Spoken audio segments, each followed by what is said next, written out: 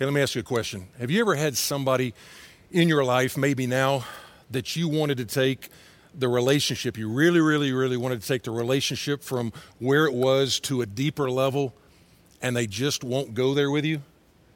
I mean, I look back into junior high in Tulsa, Oklahoma, and there was a girl named Shelly who I had a crush on. And I so much wanted to be more than friends, right? Every time she lived in my neighborhood, she would walk down and pass my house almost every afternoon. Man, I'd be out there shooting ball and trying the best trick shots I had, the best shots. I would wave. And listen, she was polite. She wasn't rude, but she was formal. She was distant. So let me ask you the question again. Have you ever had somebody in your life, again, maybe now, that you wanted to move that relationship so bad, you wanted to move it from where it was into a deeper level, and they just would not go there with you? Maybe it was high school, maybe it was in college, and there's a person that you're falling for them, and it's pretty obvious they're not falling for you. You keep trying, and they just won't cooperate. Again, they're polite, but it starts to get a little bit awkward. Maybe you have adult children, and you made some mistakes, and you want the relationship to be all that you dreamed it could be. You're sorry for some of the things you did, but really all it is now, it's formal. It's holidays. It's the formal times you meet. Or maybe you're a child, and you're a person who went through the difficulty of watching your parents divorce, and now you're older, and you want that relationship you want that father-son, that mother-daughter, that son-mom. You want that relationship so bad. You see other people have it, and it's just not going anywhere. Or even worse, maybe it's your marriage. In your marriage, there was a time when it was vulnerable and transparent, and you would lose track of time. But now it's formal. Now it's awkward. Now you live kind of parallel lives. Every once in a while, you feel like just tossing in the towel, but then you get kind of reinvigorated. You work at it, but it's becoming apparent. It's just not going to change. It's just routine. Believe it or not, the Bible portrays God as one who wants an intimate relationship with His creation, but time and time and time again, in some of the most famous passages in the Bible, it shows God's creation stiff-arming Him, not necessarily being rude, being polite, but being distant.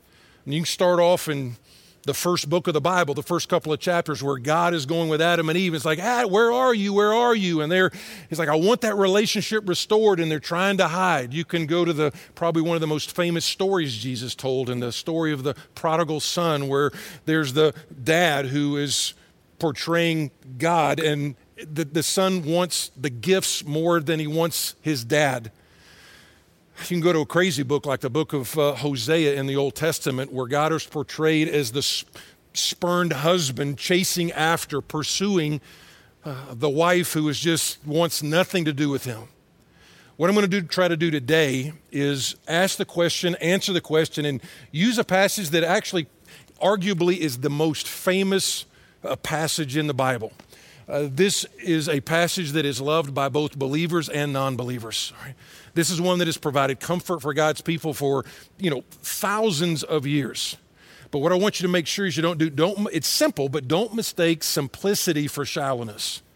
Don't mistake the fact that some of you even know this by heart. You have this memorized. Don't mistake the fact that you have it memorized up here for having it actually being lived out in here. It's actually called the 23rd Psalm. And to be quite honest, I started off this week thinking I know this psalm, I know it well, and by the end of the week, I was like, man, I learned so much about it. As a matter of fact, we're just going to go through the first 3 verses today, and then we'll do the next 3 verses next week. But Psalm 23 is a picture of David and his confidence in God. And you see all those things. It's like he's like a satisfied customer saying, you know what? God comforts me. God leads me. God guides me. God gives me confidence. And as I read it over and over and over again and thought about it, I began to think, that's what I want. I have that sometime, but sometime I don't have that. And so what we're going to talk about as we kind of continue this series called, what do you do when life gets hard? This one is, how do I draw close to God? How do I draw closer to God? There's probably 3 or 4 different types of people that are listening this morning. You know, some of you, you're like, I didn't even know God wanted to be close to me. And what I want to show you is he does want to be close to you. And some of you are going to make a dramatic step toward that relationship today. Some of you are just going to rejoice over the truths that we see, because right now, during the craziness of this pandemic, God has done a fresh work in your life. But there's a lot of you that are kind of like how I was at the start of the week, where your walk was a little bit dry. Your joy was a little bit distant. And then the question is, how do I get that back? You can have that back. Jesus' half-brother, James, says, draw near to God and God will draw near to you. So what we want to see is, we want to see the confidence, the comfort, all that David had.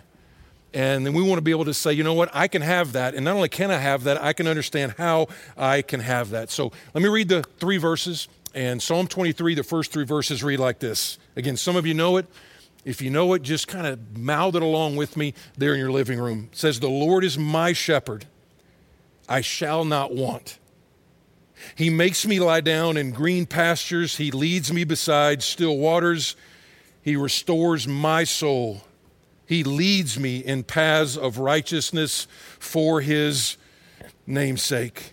And what you're going to see is this psalm shows us how we often treat God respectfully, but oftentimes not intimately. So the question, how do we draw closer to God? And this starts off just Psalm 23, the Lord is my shepherd. Now, granted, most of us did not grow up around shepherds, all right? I grew up in Atlanta and then in Texas. There were not a lot of shepherds down on Peachtree, okay? There were not a lot, contrary to popular belief, there's not all these shepherds and ranchers over in Texas.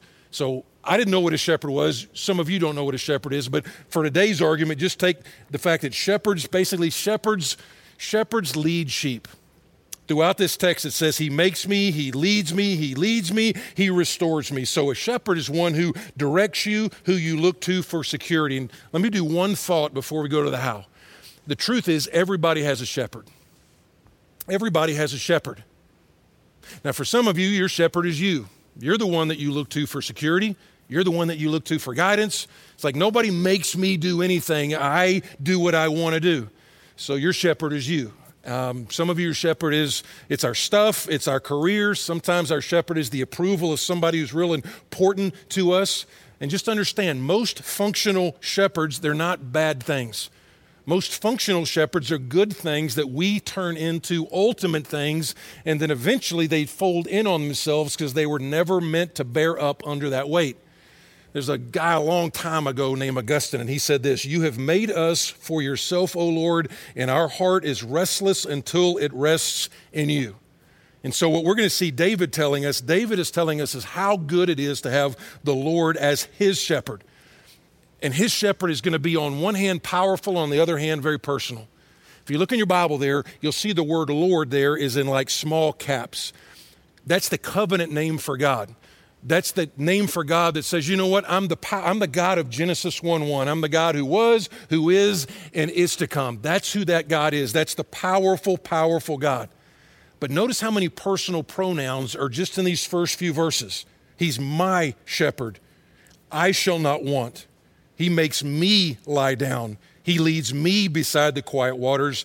He restores my soul. He leads me in right paths. So before we jump into how do we draw closer to God, just the question has to be asked is, do you know God like this? Do you know God personally? Because what we know from the scriptures is Jesus is the shepherd. Jesus is the good shepherd. John chapter 10 says, you know what? Jesus says, I'm the good shepherd. John 10 verse 11 says, I am the good shepherd. And the good shepherd lays down his life for the sheep. That's the gospel. He says, I'm the one that's going to live the life you were supposed to live. I'm the one that's going to die in your place. All right, that's the gospel. And then later on, he says, my sheep hear my voice. I know them and they follow me. All right, that's a personal invitation. That's like, I want to have a relationship with you. So the opposite of that would be, let's just say you went up to my wife and said, hey, Lori. And she said, don't call me Lori. You call me Mrs. Frank. Or if you came up to me and you go, hey, Bruce, what's up? And I was like, don't call me Bruce, you call me Dr. Frank. What would we be saying besides being completely rude? What I would be saying is, listen, we don't want a personal relationship with you. We want to keep things at arm's length. We want to keep things formal. We want to keep things at a distance. That's the opposite of what you see here in the text It's like, you know what? God is saying, I want a relationship with you. I want an intimate relationship with you. And so when you see here, without a personal relationship with Christ, Psalm 23 is it's like a kid looking in the window of a candy store and seeing all this awesome stuff, but that he can't get to. And so the question again is, are you a follower of Jesus? Are you a follower of Jesus? Understand that does not happen by accident. It's something that you choose. You don't become a follower of Jesus like you catch a cold, all right? It's not something you catch, it's something that you choose. And to be as blunt as I can, if you are not certain that you've turned from your sin and embraced Christ by faith, you haven't done so. If you're like, I don't know if I have, because the gospel is not easy, but it is super simple. So before we jump into the how-to, let me just explain it one more time.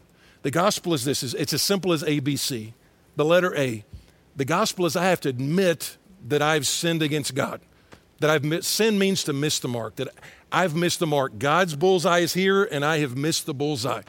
If you don't believe that you're in that category of sinner, just ask whoever's watching the service with you today. Ask your family, ask your friends. They'll tell you, you know what? Yeah, you are a sinner, but that's the admission part of it. B is for belief. I believe that what Jesus did on the cross somehow counted for me. That when he said, it is finished, that was my sin he was taking onto himself. That's belief, that I'm believing that Jesus died for me.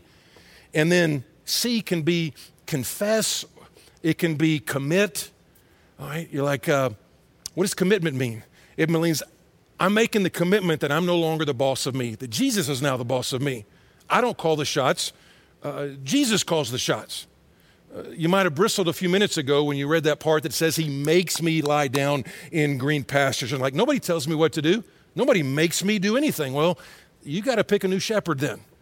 Because what you see here is the God who makes us do things. You're like, why would I want somebody who makes me do things? Because the God who makes us do things has scars in his wrist, has scars in his feet. He died for you.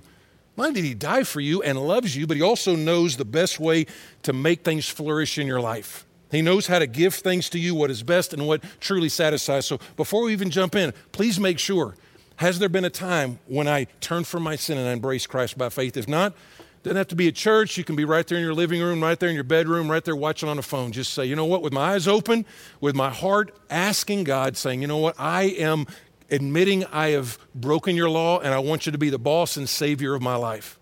Somebody at the end of the telecast will show you, hey, here's what I do now, here's what I do now. But please understand when it says sheep, that is not a compliment. When it says we're all like sheep, most of us, when we hear the word sheep, here's what we picture. We picture a cuddly little fluffy white sheep, and we picture kind of the Lifeway Bible bookstore, Swedish Jesus with Ric Flair hair with the peace sign and him holding the little fluffy white lamb. That is not at all what it would have been like when this psalm was written. As a matter of fact, sheep back then were not fluffy white. They would have been caked in mud and scubulon and nasty stuff, all right? They would have smelled bad. They would have been nasty. If you grew up in Wichita Falls like I did, you would have called that schnasty, which means you both smell and are nasty. That's the way sheep were. And sheep would just wander off, all right? Sheep would just wander off.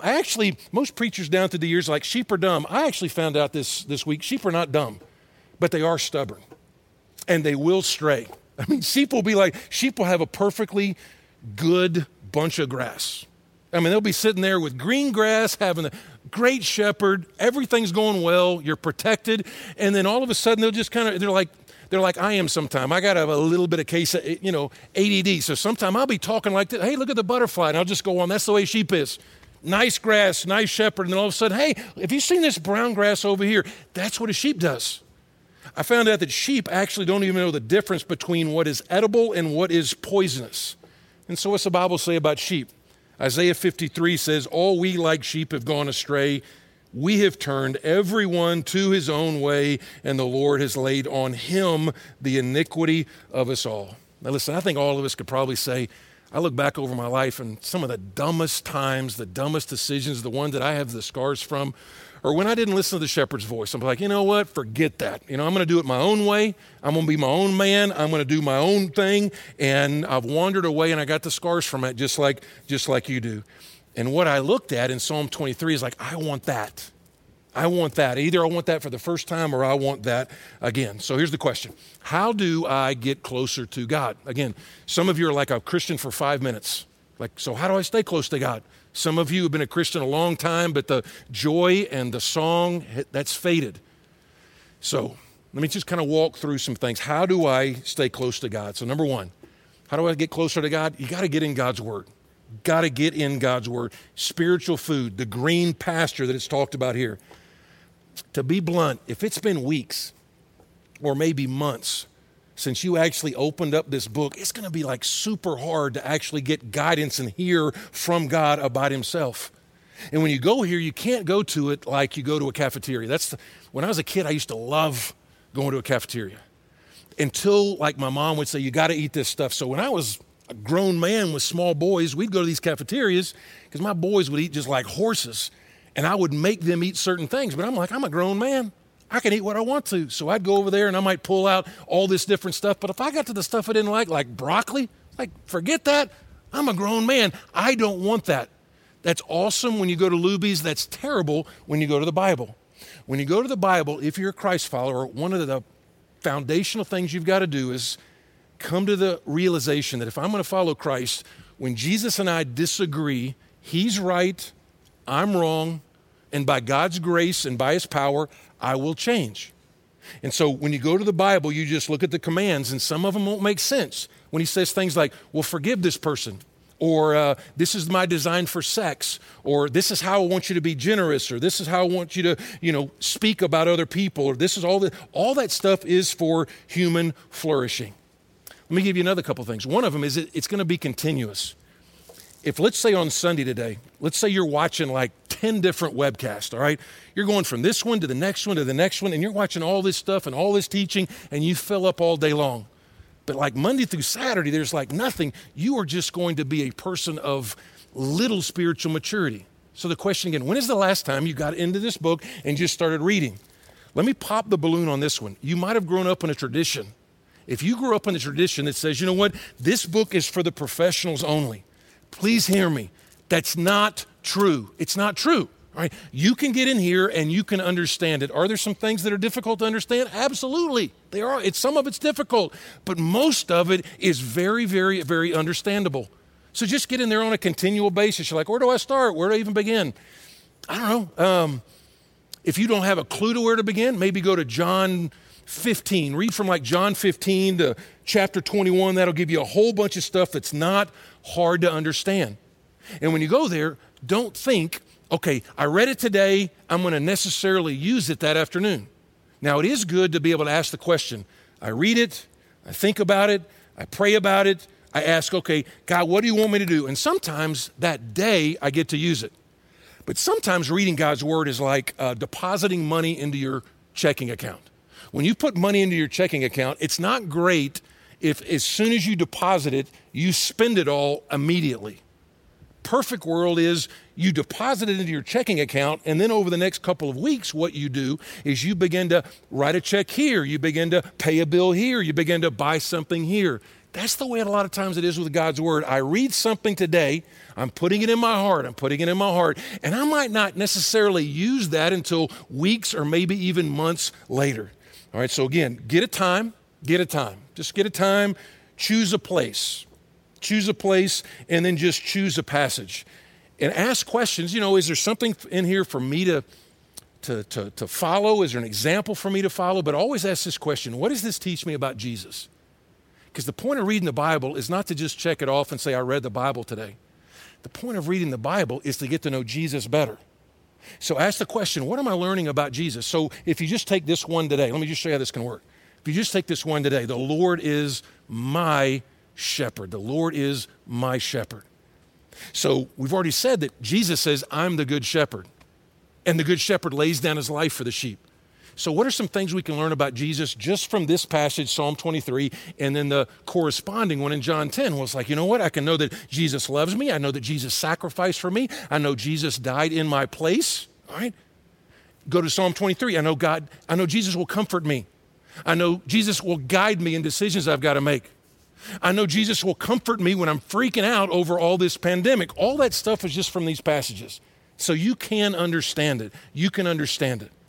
And so get in the Word. Last week, Clayton King did a masterful job about talking about community. But just think about it. You got to get in community. You got to get in the Word. You got to get in community. When you look around, when's the last time you saw a shepherd that had one sheep? You didn't. I mean, shepherds typically have way more than one sheep. You need a flock. The shepherd is interested in the flock. I know some of you are like, hey, I'm a Bible scholar, and I remember there's a story that Jesus told about the one sheep that he went after, and you would be true. But do you remember what happened when he went off to get the one sheep? What did he do? He went out and got it, and then he brought it back and put it in the flock. You could actually make a case to say if the one hadn't have gotten away from the flock to begin with, he wouldn't have found himself in the briar patch. And so you need community. And listen, man, I know it's hard right now with all these Zoom meetings. I'm about zoomed out. I mean, Zoom is awesome. I can't wait till we can get together. But for right now, I got to have some kind of community. I got to have a church. Got to have a church. I got to have a connect group. If you didn't touch base on that last week, if we can help, just text the word connect to 28282. Man, somebody will touch base with you this week to figure out how do I get some community, all right? So I got to get in the Word. I got to get in community. And here's the third thing. If I'm going to grow closer to God, if I'm going to draw closer to God, because here's the thing you don't want to waste. Whenever this thing's over, for about 90% of us, you probably have a little more time than you did before. Now, we don't want that, but you have a little more time than we did before. So before, when it came things like getting in the Word and getting in community and all this stuff, we had some built-in excuses because we'd say, well, I'm taking the kids to soccer practice, or I'm doing this, I just don't have time, blah, blah, blah, blah. And now we've got some, for most of us, you've got a little bit of extra time. And so God is kind of saying, hey, do you want to get closer to me? If you do, let's get in the Word. Let's get into some community. And here's the third thing, get on your knees. Get on your knees. Have you ever seen any relationship that you would define as intimate that did not have two-way regular conversation? Any like that? Have you ever seen a husband and wife that you're like, hey, they're really close and intimate, and yet they just, one talked and the other one listened all the time? You ever even seen a parent-child relationship that you would say, man, they are super close. Parent does all the talking, child doesn't talk at all. No.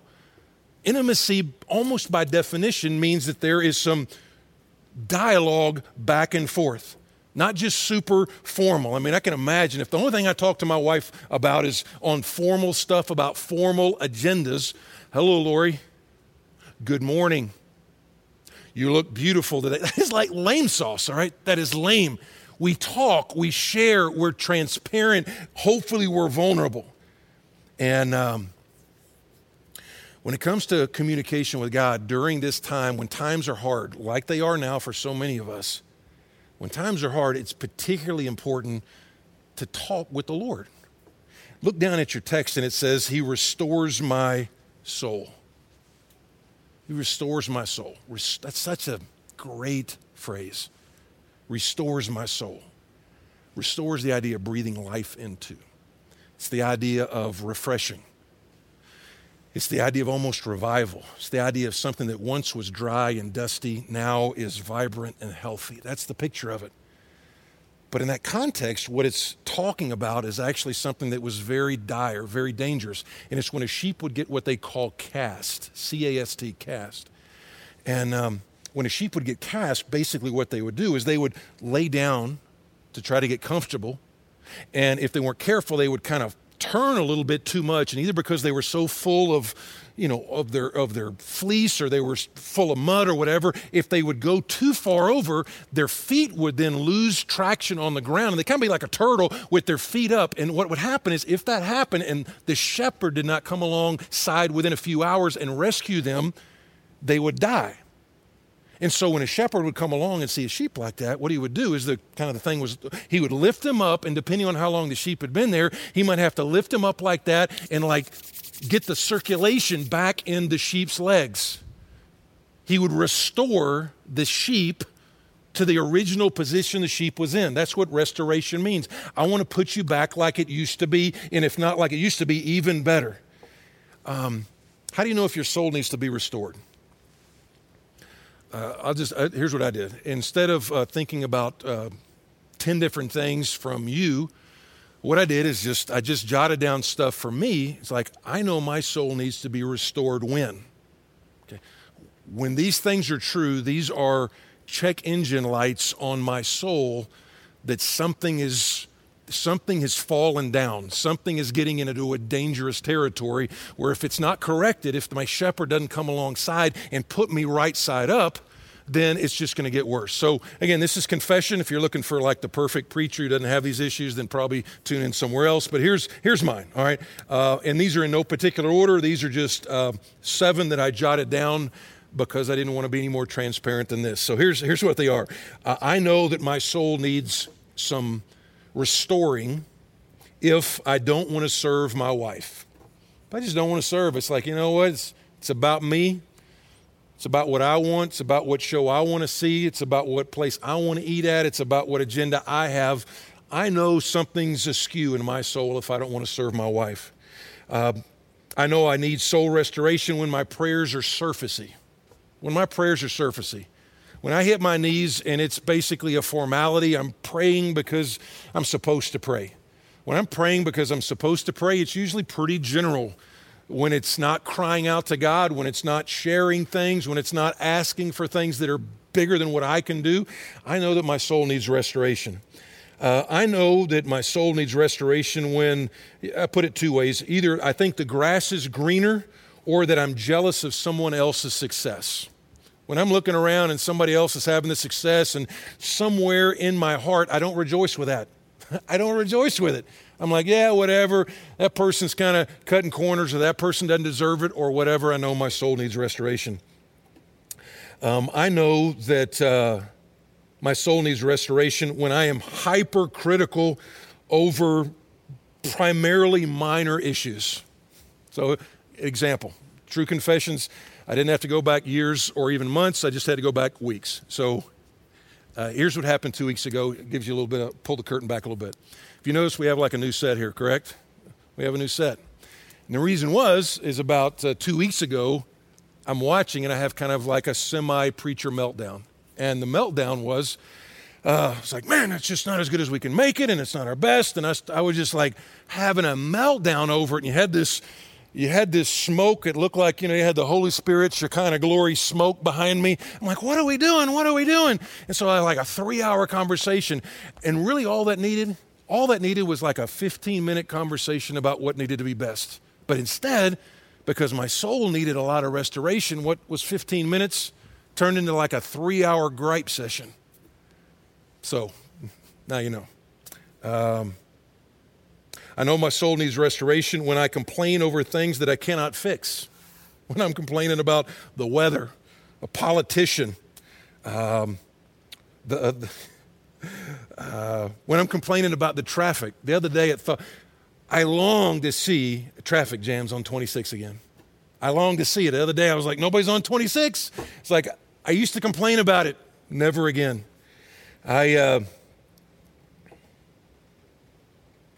When I lack contentment, I need soul restoration.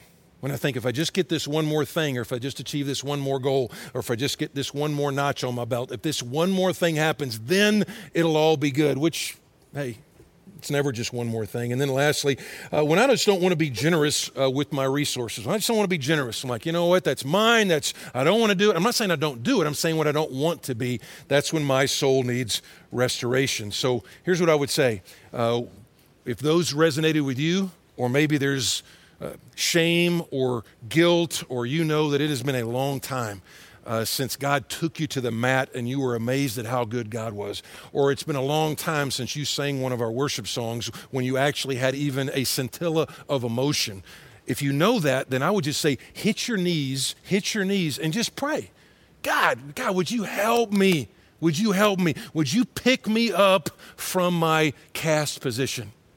God, it's been a long time since something happened in my life spiritually that excited me. God, would you help me to say the Lord is my shepherd, and I don't need anything. I got a great shepherd. God, I'm scared. I'm scared because I'm not sure if I'm going to have my job on Monday. Would you just look at maybe verse 4 and say, you know what? Not only is the Lord my shepherd, but even if I walk through the valley of the shadow of death, I will not fear evil. Why? Because my shepherd is good and you're going to protect me. And so that's just soul restoration. Just hit your knees, say, God, would you pick me up? Would you put me on the right path? Would you give me the courage to get off the wrong path? Let me give you this fourth one, and here's the one that you see that's oftentimes just skipped over, and that is this. It's not just get in the Word, super important. Definitely get in community, all right? See last week's message. It's not just, okay, I got to get on my knees. I got to get on my knees and say, God, would you restore to me? David actually in Psalm 51, when he was filled with guilt over what God had been telling him was wrong for over a year. It's like, you did it. What did he say? He said, restore to me the joy of my salvation. Restore to me the joy of my salvation. That's where some of you need to be right now. It's like God's been saying, let's get this straight, let's confess it, let's repent. You're like, I don't want to. And then finally the day comes, it's like, listen, because of the gospel, you don't have to run from God in your shame. You run to God in repentance. That's the message that some of you need today. I don't have to run from God because of what I did. I run to God because of what Jesus did on the cross. But it's not just getting in the Word. It's not just getting on your knees. It's not just getting a community. It's you got to get a higher vision. You got to get a higher vision. Look at verse 3. Verse 3 says this. He leads me in paths of righteousness. What does that mean? Paths of righteousness literally just means the right paths. He leads me in the right paths. Why? Why does he do that? For his namesake. So he restores and he leads and he comforts and he prepares a table and he anoints my head with oil. He takes me through the valley. He does it for your good and he does it for my good, but he also does it for his glory. If you see a healthy, not that we see a bunch of herds or of sheep, but when you see a healthy flock of sheep, when you see all these sheep and they're healthy and they're bountiful and they're well taken care of, when you see that, do you say, yay? Way to go, sheep. Awesome job. You're like the sheep of the year. No, you don't do that. When you see healthy sheep, bountiful sheep, beautiful sheep, well cared for sheep, what you say is they have an awesome shepherd. That shepherd needs to get like shepherd of the year. That's what he needs to have. So what does that mean for us? That means if you're a Christ follower, and when you choose, let's say, hope over despair, when you choose hope over despair, when you choose faith over fear, when you choose praying over complaining, when you choose generosity over hoarding, when you choose loving people over hating people, you know what you say? You're like, you know what? Remember how those 10 lepers, when Jesus heals the 10 lepers and one of them goes back to thank God?